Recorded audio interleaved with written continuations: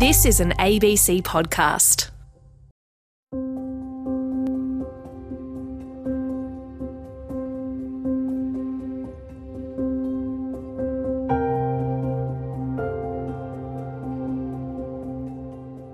Hello, Anthony Fennell here. Welcome to Future Tense. Rewilding is a conservation approach based on reintroducing lost animal species to their natural habitats. Last week, in episode 1 on this topic, we focused primarily on wilderness areas and on what's called genetic rescue, using genetic editing tools to increase gene diversity within a species and prevent future extinctions. In the first part of today's show, we move closer to our urban environments, looking at the role rewilding can play in our suburbs, rural areas, and in the fringe areas around our cities. But first, here's a reminder of episode 1. There's a lot of things that I really like about the term rewilding. So I know that there's been a lot of focus on reintroducing large charismatic megafauna, but I think the term has really evolved to incorporate many more different taxa and the entire ecosystem and all of the downstream cascades that come as a result of those introductions. Rewilding can have more unpredictable trajectories. You can get into a situation where maybe disease might increase or certain risk to human population might increase. And so if that's not very well factored in, and if communities living around are not engaged with decision about whether or not to go for rewilding and how it should be done, then you can get a lot of conflict. Look, absolutely there's a challenge when you talk about bringing particularly large predators back to the landscape, which may kill and eat livestock, and we know that dingoes do that in some areas. But we also do know that some farmers like having dingoes on their property because they control kangaroo numbers and things like feral pigs and also feral goats. So we need to consider all the views and the values of different people across society and manage those when we're thinking about reintroductions and rewilding. And if you missed that program, you can download the podcast from the Future Tense website. Let's start today in Europe with Professor of Ecology Jose Rey Benages. He's from Alcalá University in Spain, and he's been researching what he terms passive rewilding. Land abandonment in the world, particularly in the developed countries. Since the 1950s, there is a strong migration from rural areas to cities, to urban environments. The fundamental reason for that is that people look for better economic opportunities, labor opportunities, and services that they don't find in the rural areas. So pasture land and cropland are abandoned, and revegetation, natural revegetation, natural forest regeneration takes place. When vegetation is recovered, there is absence of human disturbances. Animals feel safe and they start to colonize these abandoned areas. It might surprise some people to hear this, but Europe today has more forest cover than a century ago. Is that correct? That's absolutely correct. For instance, in Spain, a country that I know well, obviously, now there is 30% more forest area than in the 1990s. And in Europe, since the 1950s, the annual rate of forest increase has been 0.4% per year. This means about 315 square kilometers, let us say 6 times the area of France. Since the 1950s, as I said, still it is predicted that land abandonment will occur at least until 2030. So we have much more forest area than in the past. But while the increase in forested areas in Europe is leading to the return of many animal species driven out decades ago, that's not to say that everyone is happy with the development. So there's a fugitive brown bear on the loose in northern Italy right now. This specific brown bear, M49, he's classified as a problem bear. He's attacked a lot of livestock. He hasn't attacked any people. There are a variety of perceptions about this issue because Unfortunately, there is a dichotomy between rural people and urban people. So urban people perceive land abandonment and natural rewilding as an opportunity for biodiversity, for natural processes, for enjoying the outdoors. But rural people usually perceive negatively this abandonment and this recolonization and recovery of fauna in the rural environments. Certainly the wolves sometimes attack the cattle. And okay, so for the people the farmers that are still raising cattle, that's a problem. So there are some human-wildlife conflicts, but on the other side, there are also other economical and social opportunities and services and nature-based businesses that rural areas can take advantage of. Such as? For instance, ecotourism, adventure tourism, wildlife management, forest management, fishing, also a well-organized hunting, nature observation. Those are businesses that may thrive. And actually, in Spain, we have a number of rural areas that have experienced in the last few years an increase in income due to ecotourism. And a number of hotels, rural hostels, adventure companies, wildlife watching companies are flourishing there.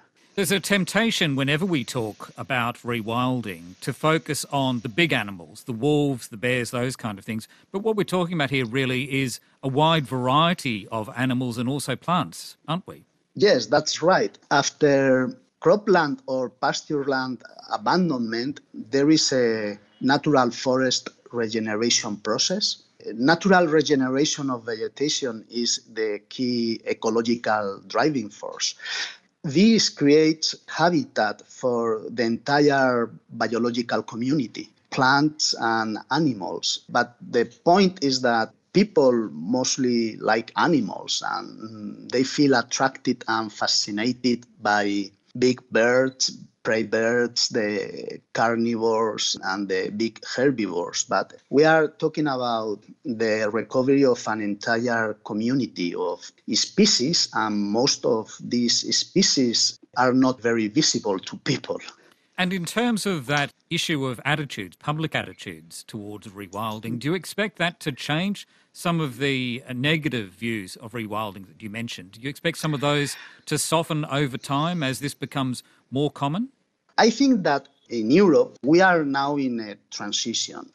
Any transition is difficult. Also, a transition in our personal lives could be difficult. The best way to change attitudes of rural people is that they feel that farmland abandonment may bring other socioeconomic opportunities, as I mentioned earlier, and clearly benefit their livelihoods. Now in Europe, there is quite a lot of money to reconstruct the economy after the COVID crisis, and about 20 or 25% of those funds will be invested in rural areas to provide them with services such as hospital, Wi-Fi, internet access, schools, and also to support new businesses. And so the project is to favor a green recovery, and there must be clearly benefits for the rural economies so they can change the perceptions. Other issues should be considered as well, for instance, payments for delivered biodiversity and ecosystem services, which are mostly underdeveloped. We can also talk about tax incentives to those people that run businesses that conciliate biodiversity and forest or farmland exploitation. And for the particular cases of wild damage to, for instance, the cattle or the crops, there must be prompt indemnities and generous indemnities. I'm optimistic, and the transitions are difficult, but hopefully there will be opportunities of learning to learn with wildlife.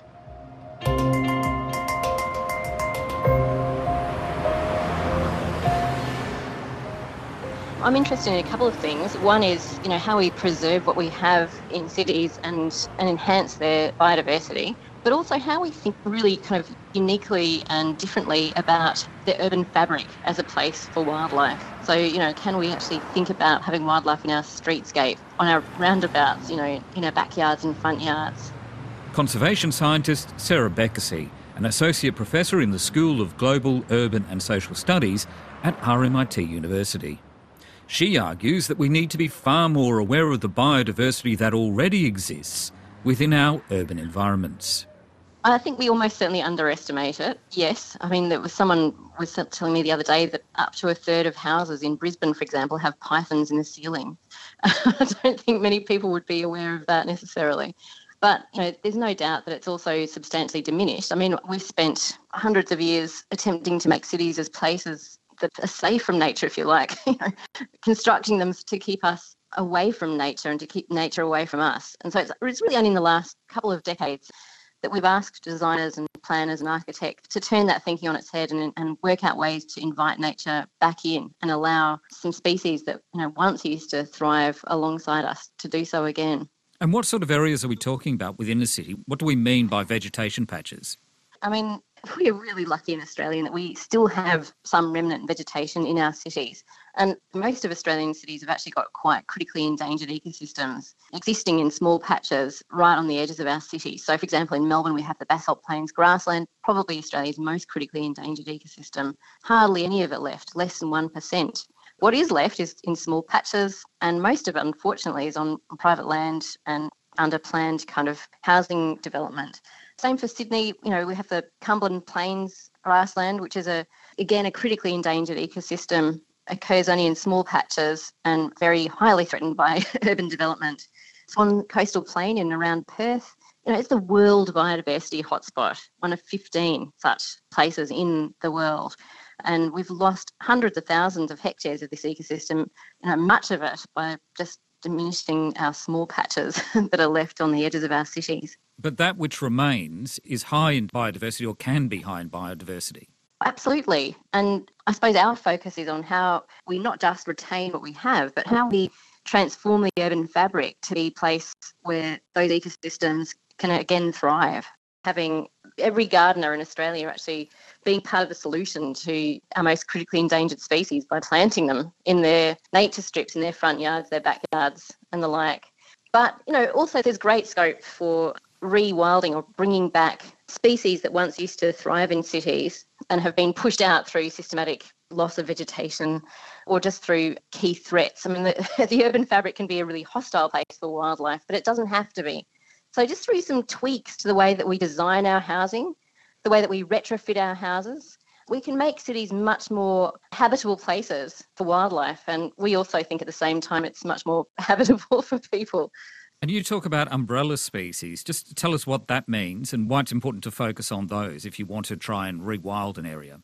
Sure. So one of the ideas is that we can use umbrella species. So species that if you create habitat and remove the threats for that species, then you're likely to be creating habitat and removing threats for a whole range of other species.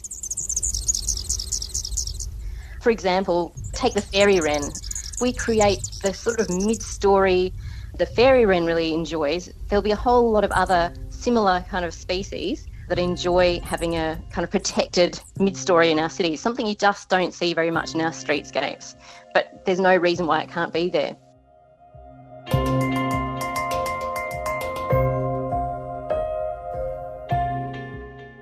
The experience of being in lockdown over COVID, which is obviously more intense in some parts of Australia than others, really brought to the fore the fact that there were people who had nature in and around where they lived, and there were people who didn't.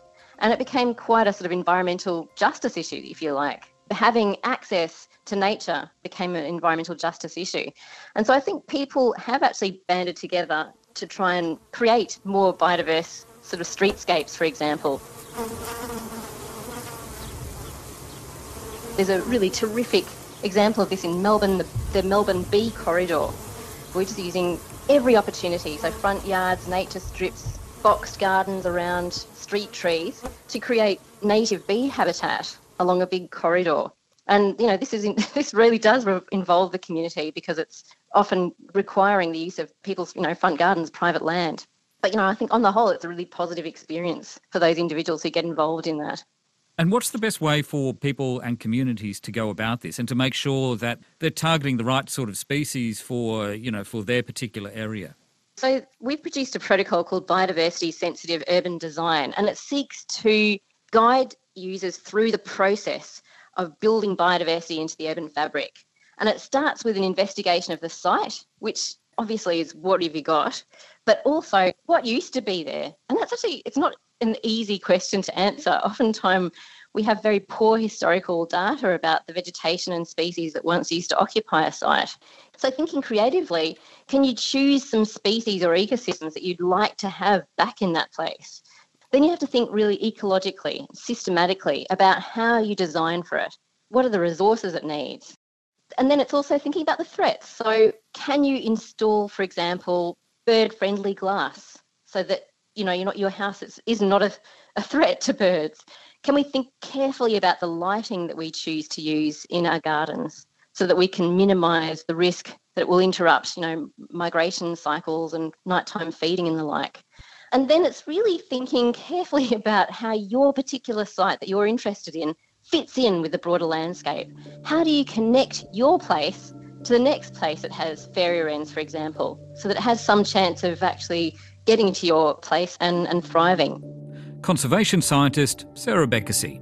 And if you're interested in the idea of backyard rewilding, for want of a better term, you'll find a link to Dr. Beckesy's tips for how to get started on the Future Tense website. You're with Future Tense on RN, ABC Radio National, exploring the world around us, looking for the pathways ahead and signposting the future.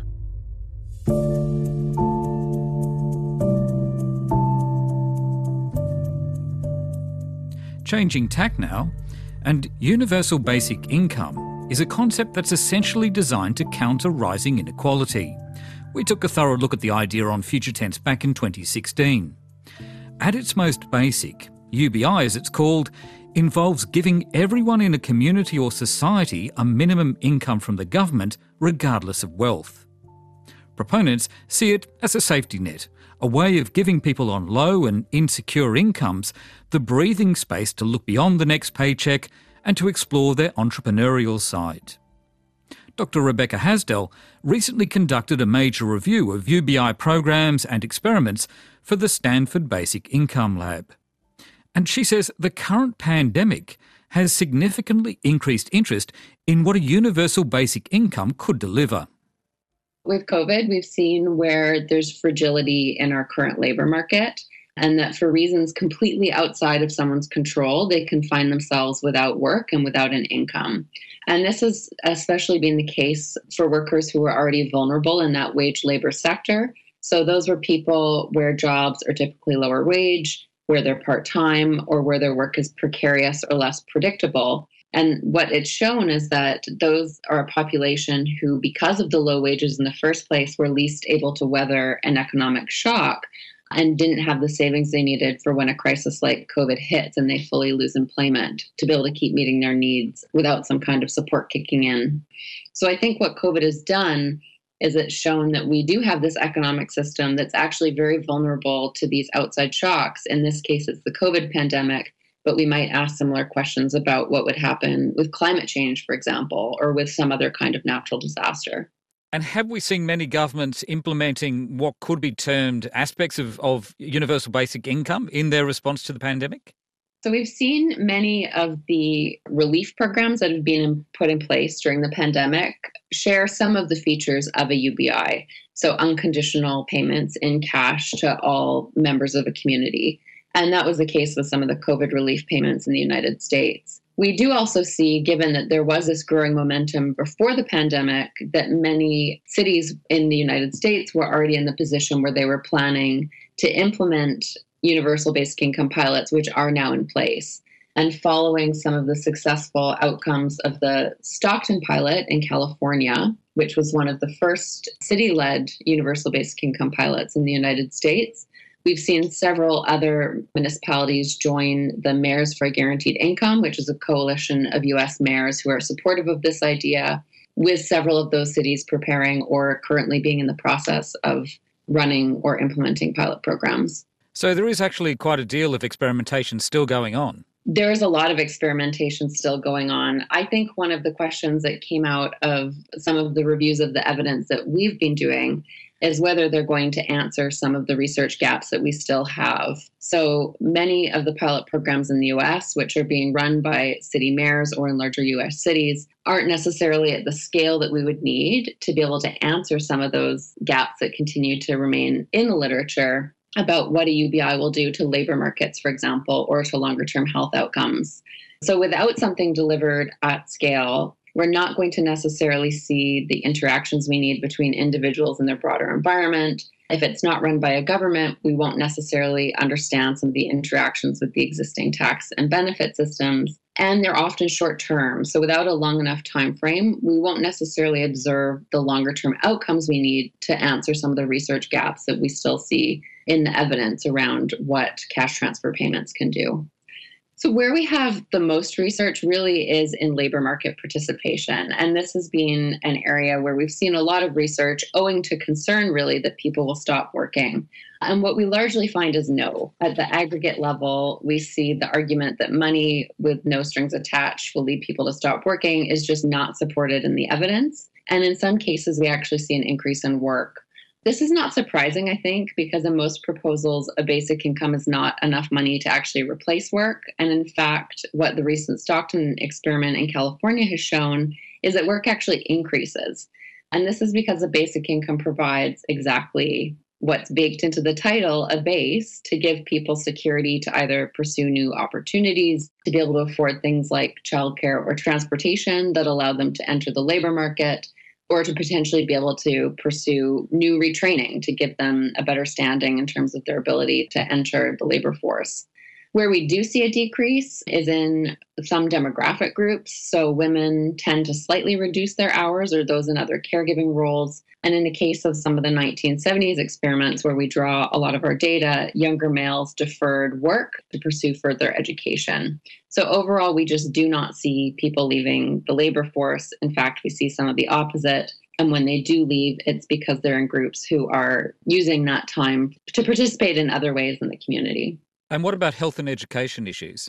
So we do have some decent evidence for impacts on education and health. However, these are areas where I really would say more research is needed and we still have some gaps. So in both cases, we have good evidence for an impact on shorter term outcomes, things like school attendance or healthcare usage. And the long-term implications of those types of outcomes is really quite profound. However, the evidence on actual longer-term outcomes, like educational performance, for example, or in an area where I work in health, chronic disease outcomes, is much less consistent. And this is owing in part to the types of evidence that we're drawing on when we're coming to conclusions about what a universal basic income could do.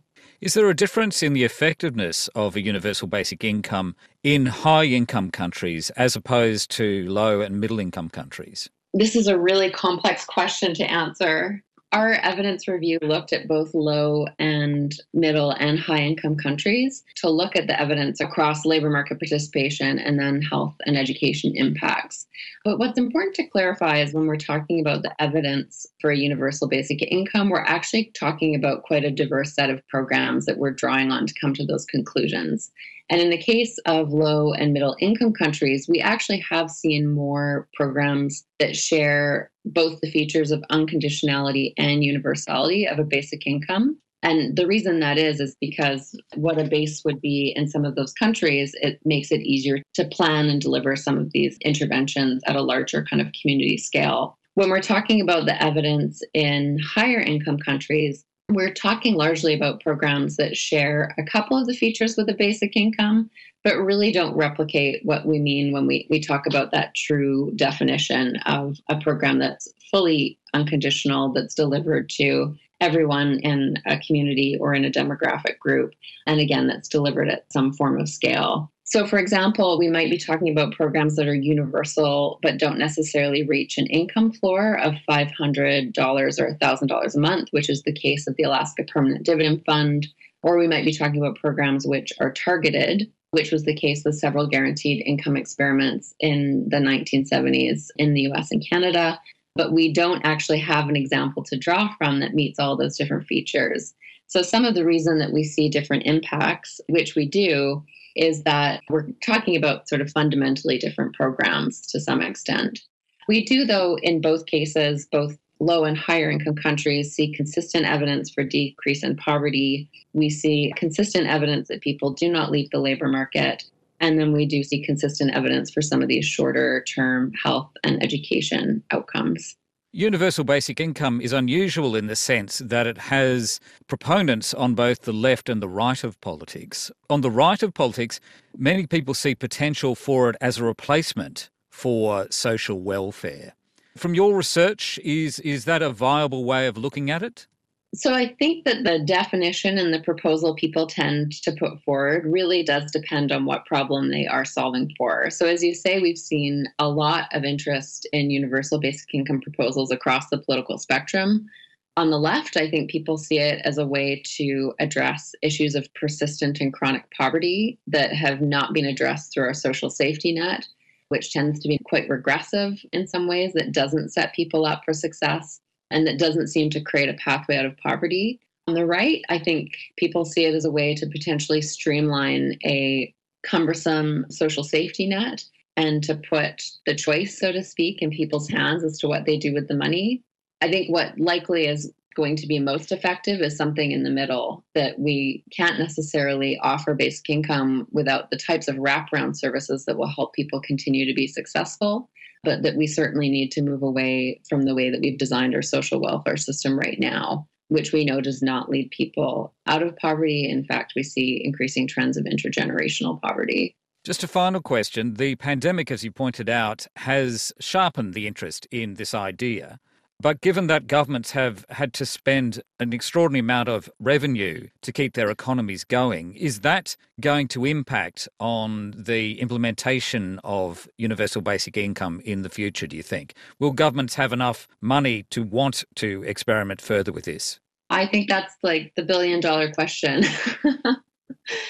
I guess as an example, I'll maybe draw on some recent modelling that was done in British Columbia, Canada, where I live, as part of a multi-year panel to examine a basic income. And they found that a full basic income, so that fully universal program, would lift around 8,000 people out of poverty for every $1 billion spent, whereas a targeted program would reduce the poverty rate by only 68%, so we wouldn't get a full reduction of poverty, but lift 44,000 people out of poverty for every $1 billion spent. So I think what the pandemic has done is show governments that we do need a new social safety net, and it's opened the door to rethink what the system looks like right now and how it can be reimagined. I think realistically, we're likely to see a more incremental approach where we first reform some of the supports as they're available right now. I think of, for example, expansions in who is eligible for employment insurance or in the ways that we kind of have delivered payments, but that likely the path to a full universal basic income might be a bit slower and down the road, particularly given kind of the fiscal strain that we're seeing post-pandemic. Rebecca Hasdell, thank you very much for your time. Thank you. And Dr. Hasdell is a postdoctoral fellow at Dalhousie University in Canada. Her review was conducted for the Stanford Basic Income Lab. That's Future Tense for another week. My thanks to co-producer Karen Savanovitz. I'm Anthony Fennell. Until next time, cheers. You've been listening to an ABC podcast. Discover more great ABC podcasts, live radio and exclusives on the ABC Listen app.